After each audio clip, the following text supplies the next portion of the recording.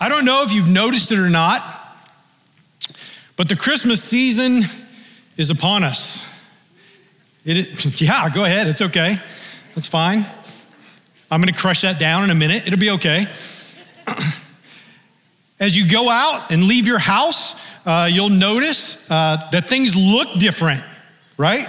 You drive down your street, everybody's got that one neighbor who's trying to outdo everybody else. Their house is glowing, the meter's running, right?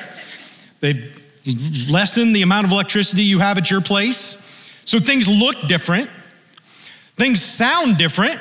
You walk through the Walmart or the Meijer, you're used to hearing those sweet jams that they play, and the songs are different, right? You get the Christmas music coming. Something is changed. Things smell different. Maybe at your house you have a real tree, or you hang the little fir tree fake car smell things in your fake tree so that you get that real fir tree smell, right? Or maybe you're baking cookies or pies or whatever. Things tend to smell different this time of year.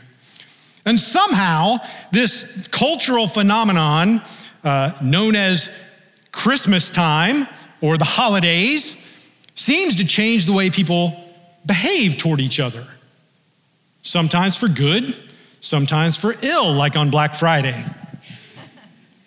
But I've also noticed that this change happens earlier and earlier. Did anybody else notice that as soon as the trick-or-treaters went home, the Christmas trees came out? We've started this cultural movement to Christmas time early, and it seems to change us, often for the good. And I think what I've noticed is a lot of us see it as an opportunity. Churches, nonprofits, schools, people who see that folks are more generous with their time, with their finances. We see that there is goodwill in the air. There's hope, there's joy. And so we dial it up to 11. And I don't know what anybody else's calendar looks like over the next couple of weeks, but my Google Calendar is nothing but blue, right? That's the color that says, I'm busy. Can I get a witness? You got school, choir concerts, band concerts, office parties, family parties, gift exchanges, cookie decorating parties. Any excuse you can imagine for people to get together, we're taking it. And sometimes we get to the end of this season and we look back, and every now and then we say, oh, that was great. And other times we say, I will never do that again. And I think what Advent, and specifically this story of Zechariah, has something for us today that might be a benefit. Don't worry, in the past I've been called a Scrooge or a Grinch, trying to tramp down everyone's joy. That is not my intention. Continue to have your joyous celebrations. Just asking you to explore with me what Zechariah might have to say, the story of Zechariah might have to say to us this morning. As Luke starts the story in Luke chapter 1, we learn 3 things about Zechariah and Elizabeth, right? The first, they're both from the priestly order, right? That priestly order who goes before God and represents the people. Luke says these 2 people are going to be representative of Israel, and today they're going to be representative of us. 2, they're righteous, they're upright. They have, throughout their life, done their best to obey the commands and regulations of the Lord. We don't get any sort of condemnation. They are upright and righteous people in the eyes of God and probably in the eyes of the people around them. And many here are seeking God with their whole heart. Many here are trying to follow what it is that God is leading us to do. And 3, they couldn't have a child. So while the first 2 are true, they're from the priestly order, they're seeking God, trying to live the way God has called them to live, there's still something wrong, especially for Elizabeth in that time and place. There's shame. There's a question of maybe they're not living the way God wants them to. Those are the only three things we know going into this story. We're going to let Zechariah and Elizabeth represent us. We're going to see what God has to say to us through them.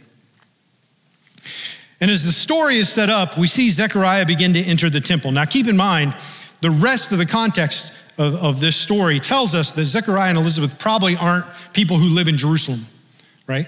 Zechariah is probably a country priest, lives out in one of the outer cities or outer towns, and has come in because his group of priests are called on duty for this particular season.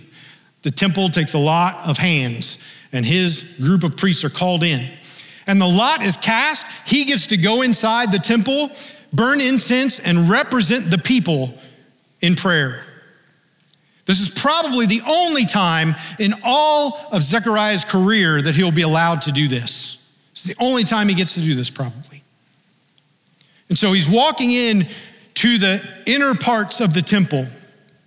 And keep in mind, this is a space where if I am going to have an encounter with God, it's probably going to be here in Israel at that time. They believed that the presence of God was palpable in a way in this place that it wasn't anywhere else. This is where the presence of God meeting earth dwelled, was in the temple.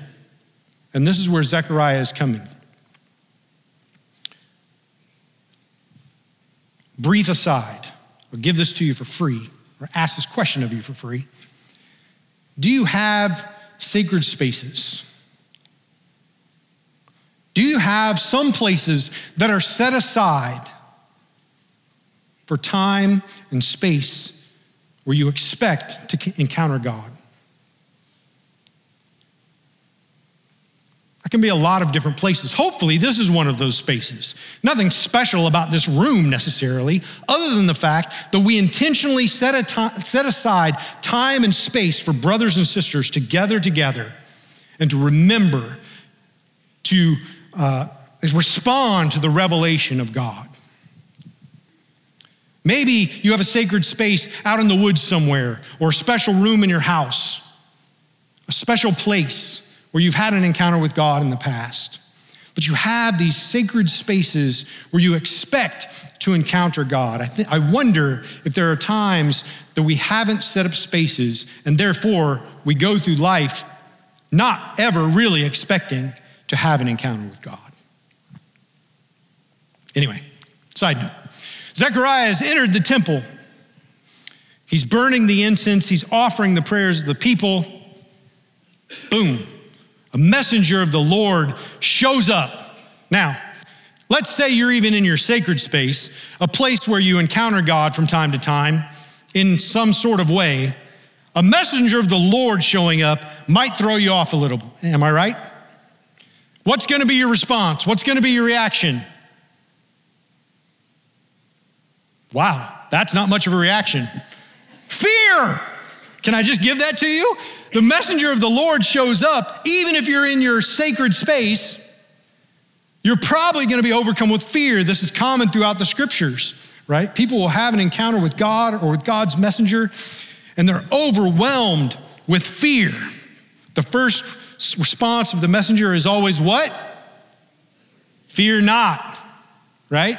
I'm not sure that's going to help me very much. I'm still scared. But this messenger of the Lord says something else that is extremely important for you to hear, and I just want you to sit with it for a second. This messenger looks at Zechariah and says, God has heard your prayer. All right. Now the temptation is to just let that go. Of course, God always hears our prayers. I've known that since I was a child. But sit with it for a second. The messenger of the Lord is face to face with Zechariah and says, God has heard your prayer.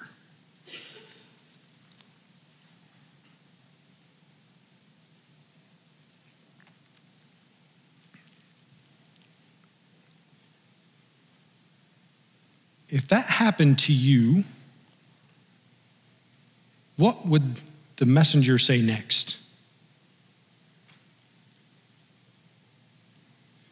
For some people, I could even tell you what that prayer was. There is a prayer that is weighing on you, that you have people praying with you, that is deep and painful. And you're seeking God regularly for that specific thing.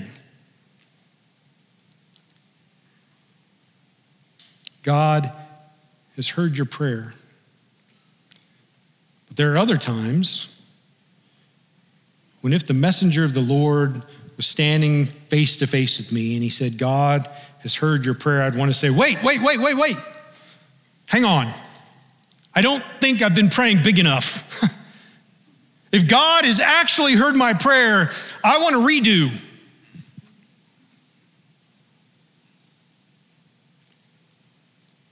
Because I think there are times when we come to the Lord over and over and over, while we hope God is hearing our prayers, we don't always pray as if God will or does hear our prayers.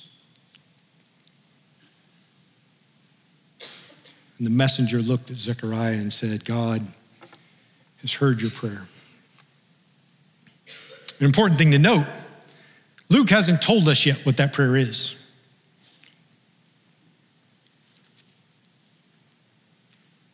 And an interesting thing is when the messenger responds and kind of lets us in on the secret of what the prayer is, I have to question whether or not Zechariah has prayed that prayer in a real long time.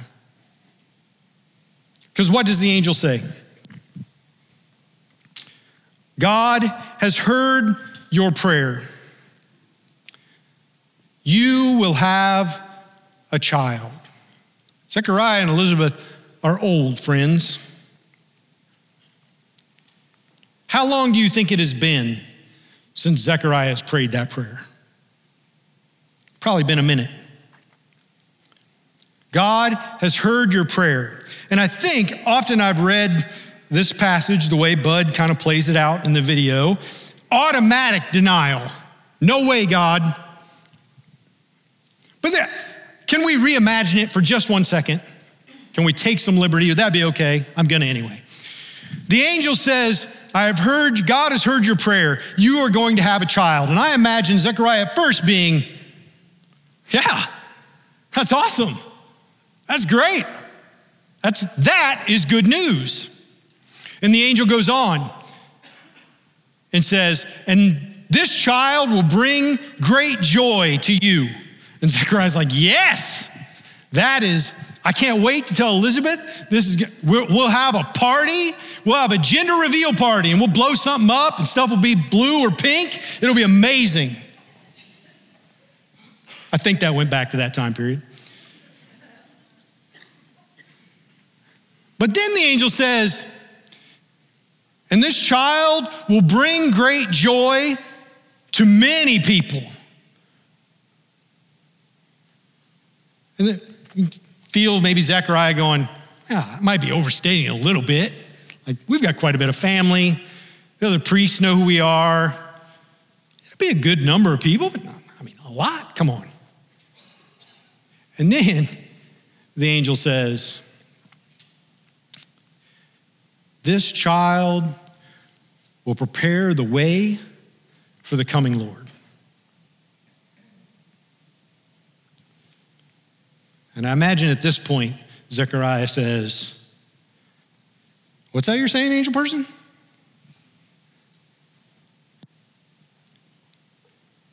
Prepare the way. Okay, if my theology classes and my priestly training are right, are you saying my child's going to prepare the way for the Messiah? That's what you're saying. That's a game changer.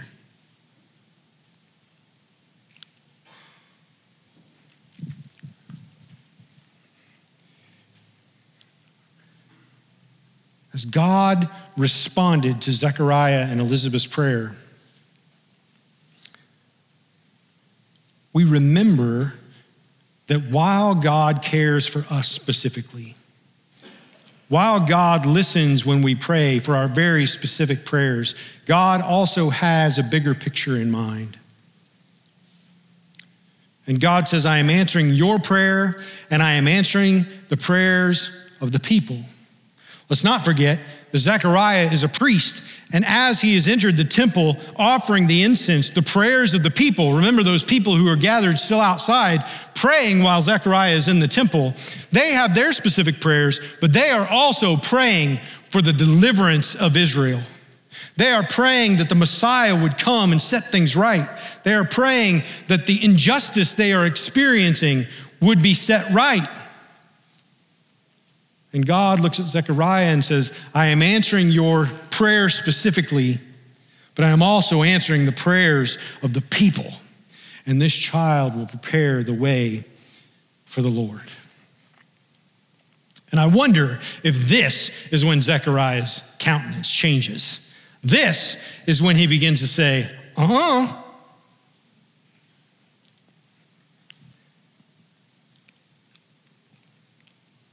And I have, over the years, given Zechariah a really hard time about this. I have not been very forgiving, right? Friend, you got an angel standing in front of you telling you this is gonna happen, and you're gonna argue? Come on, I'm better than that, right? So are you, don't lie. You've done the same thing. But Zechariah says,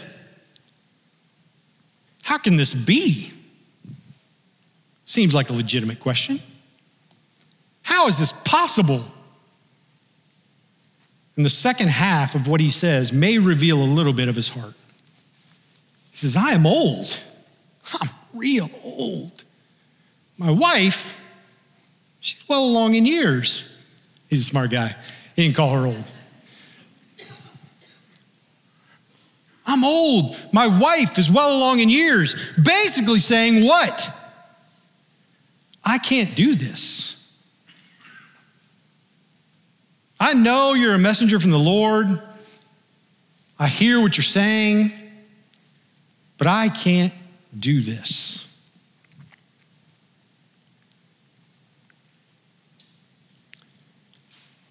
And I've been around long enough to experience it myself and walk with other people. As we get a nudge from the Lord saying, I'm calling you to do this thing. And our response so often is, I can't. I'm too old. I'm too young. I don't have enough time. I don't have enough training. I'm not experienced enough. That's not in my skill set.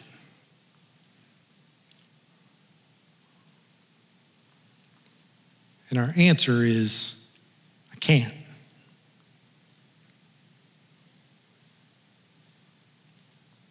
But then it struck me in this particular instance.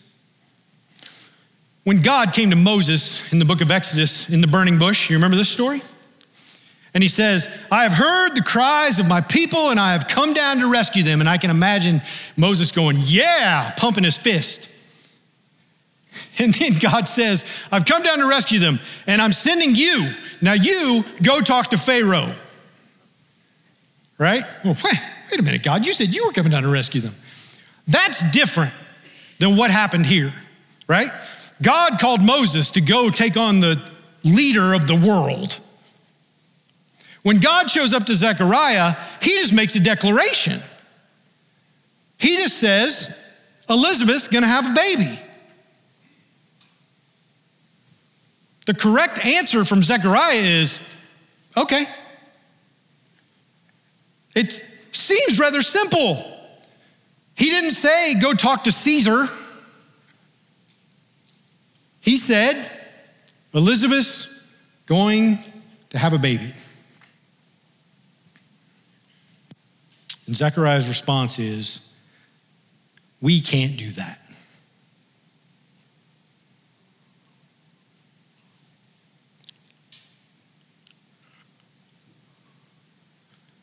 And this is where the story turned for me this time. I think when I've read this story in the past, Again, I've interpreted it the way our angel in the video interpreted it. I imagined Gabriel standing in front of Zechariah and the countenance changing, maybe stomping the foot a little bit, wagging the finger, right? Because you don't believe, you don't get to speak. Anybody else read that way? Just me? Okay, great. I wonder, feel free to disagree with me here, but it struck me. Is it possible that Zechariah's silence was a gift rather than a punishment? I'm pretty sure it's the sign Zechariah is essentially asking for, right? How can this happen? Well, let me show you. You don't get to talk anymore. Maybe it's a punishment. But what if, maybe, just maybe, it's a gift? Now, that might be hard for some of us to comprehend, right? If you're an external processor, or you're the type of person who, when God calls us to do something, you say, well, let's get together, let's talk about it, let's make a plan, let's form a committee, let's have a steering group, let's move things forward. Right? If you're that type of person, and I said, God's calling us to do this, and now I'm going to give you a gift. We're going to pack up and we're going to go away on a 2-day silent retreat. You're going to say, that's no gift. What are you doing? And if I said, God is calling us to do this thing, and as a gift, let's pack up your stuff and go away on a 9-month silent retreat, you're surely going to say you have lost your mind. Am I right? Is it possible that closing Zechariah's mouth was a gift? Zechariah seemed like the type of person who wants to be able to explain things, to plan, maybe even control. That might be harsh, but let's go with it. But imagine over the coming months, and it's easy to miss that this is a 9-month period because it just happens in a few short verses.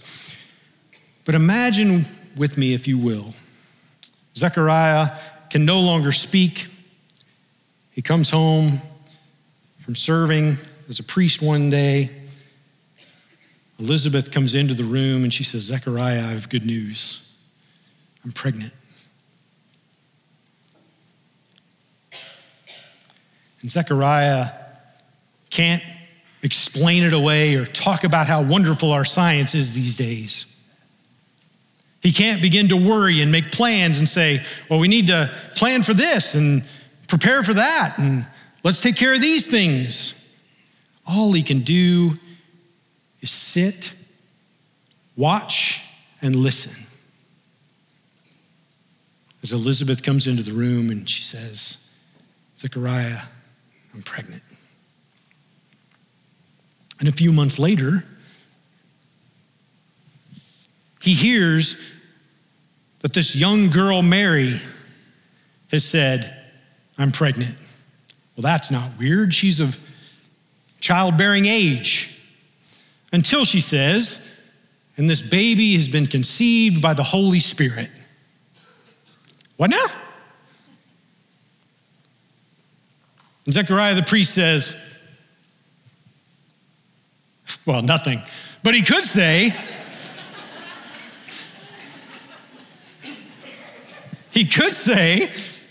we need to fix her theology. She doesn't seem to know how this works. God doesn't operate that way. No. He sits, he sees, and he listens to what's happening. And maybe, just maybe, because he's a priest, and maybe even because he can't speak, I wonder if Joseph came to see him one day. Joseph, who too has had an encounter with an angel. And Joseph sits down with this priest who can't talk, and he says, look, I know you can't say anything, so I'm going to share this with you because it seems like I'm crazy. But an angel of the Lord came to visit me. And this angel told me that Mary, my fiance, is going to have a child, and this child is not mine. But I'm not supposed to cast her out. And I'm supposed to raise this child as if he's my own. And this child will be the Savior of the world.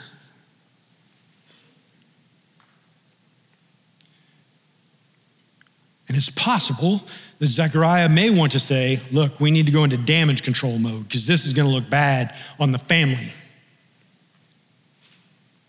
Here's what you should do. Here's how you should fix it. Here's how you should move this thing forward so we don't all look bad. Zechariah can't speak. And so he listens and he watches as God continues to work and unfold this amazing story.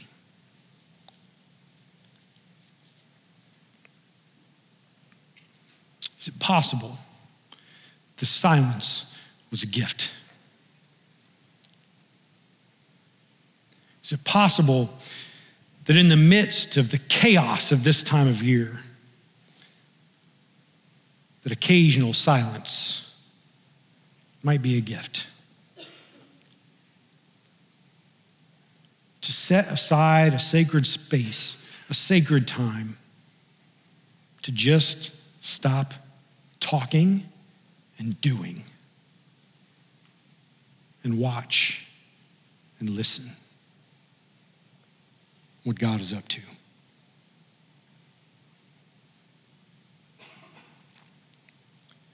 Don't miss this part.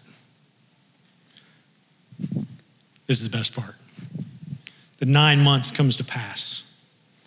The baby is born. Zechariah hasn't been talking all this time. An argument breaks out amongst the family, as families are known to do.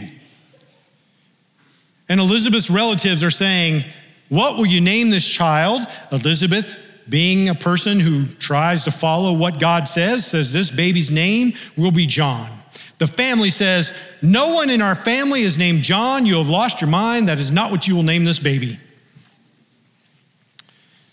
And Zechariah finally obeys God. And how simple was it? He writes down, holds it up. His name is John.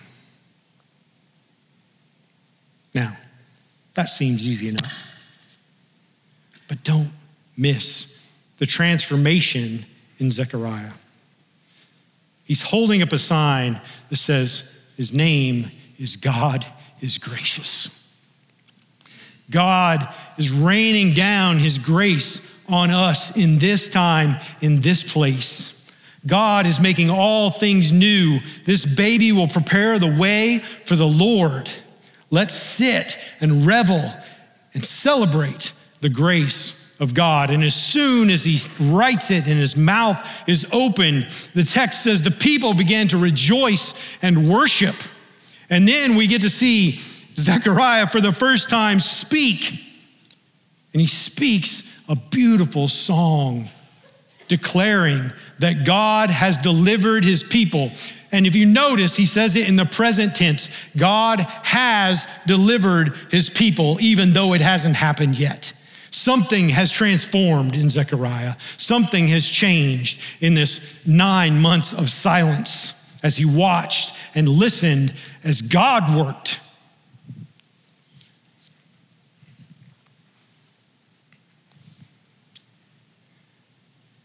And I would encourage us over the next few weeks to be quiet, to watch, to listen, to sit in silence and look back at what happened in the busyness of the past day, the past few days, the past week, and ask God, show me where you have been at work so that I can give you praise. To spend time in solitude and silence and look through the scriptures at God's faithfulness, at God's work through his people, and revel in the graciousness of our God. And to remember that this is not work that we do, although we get to participate. Ultimately, this is a work of God, and we celebrate it.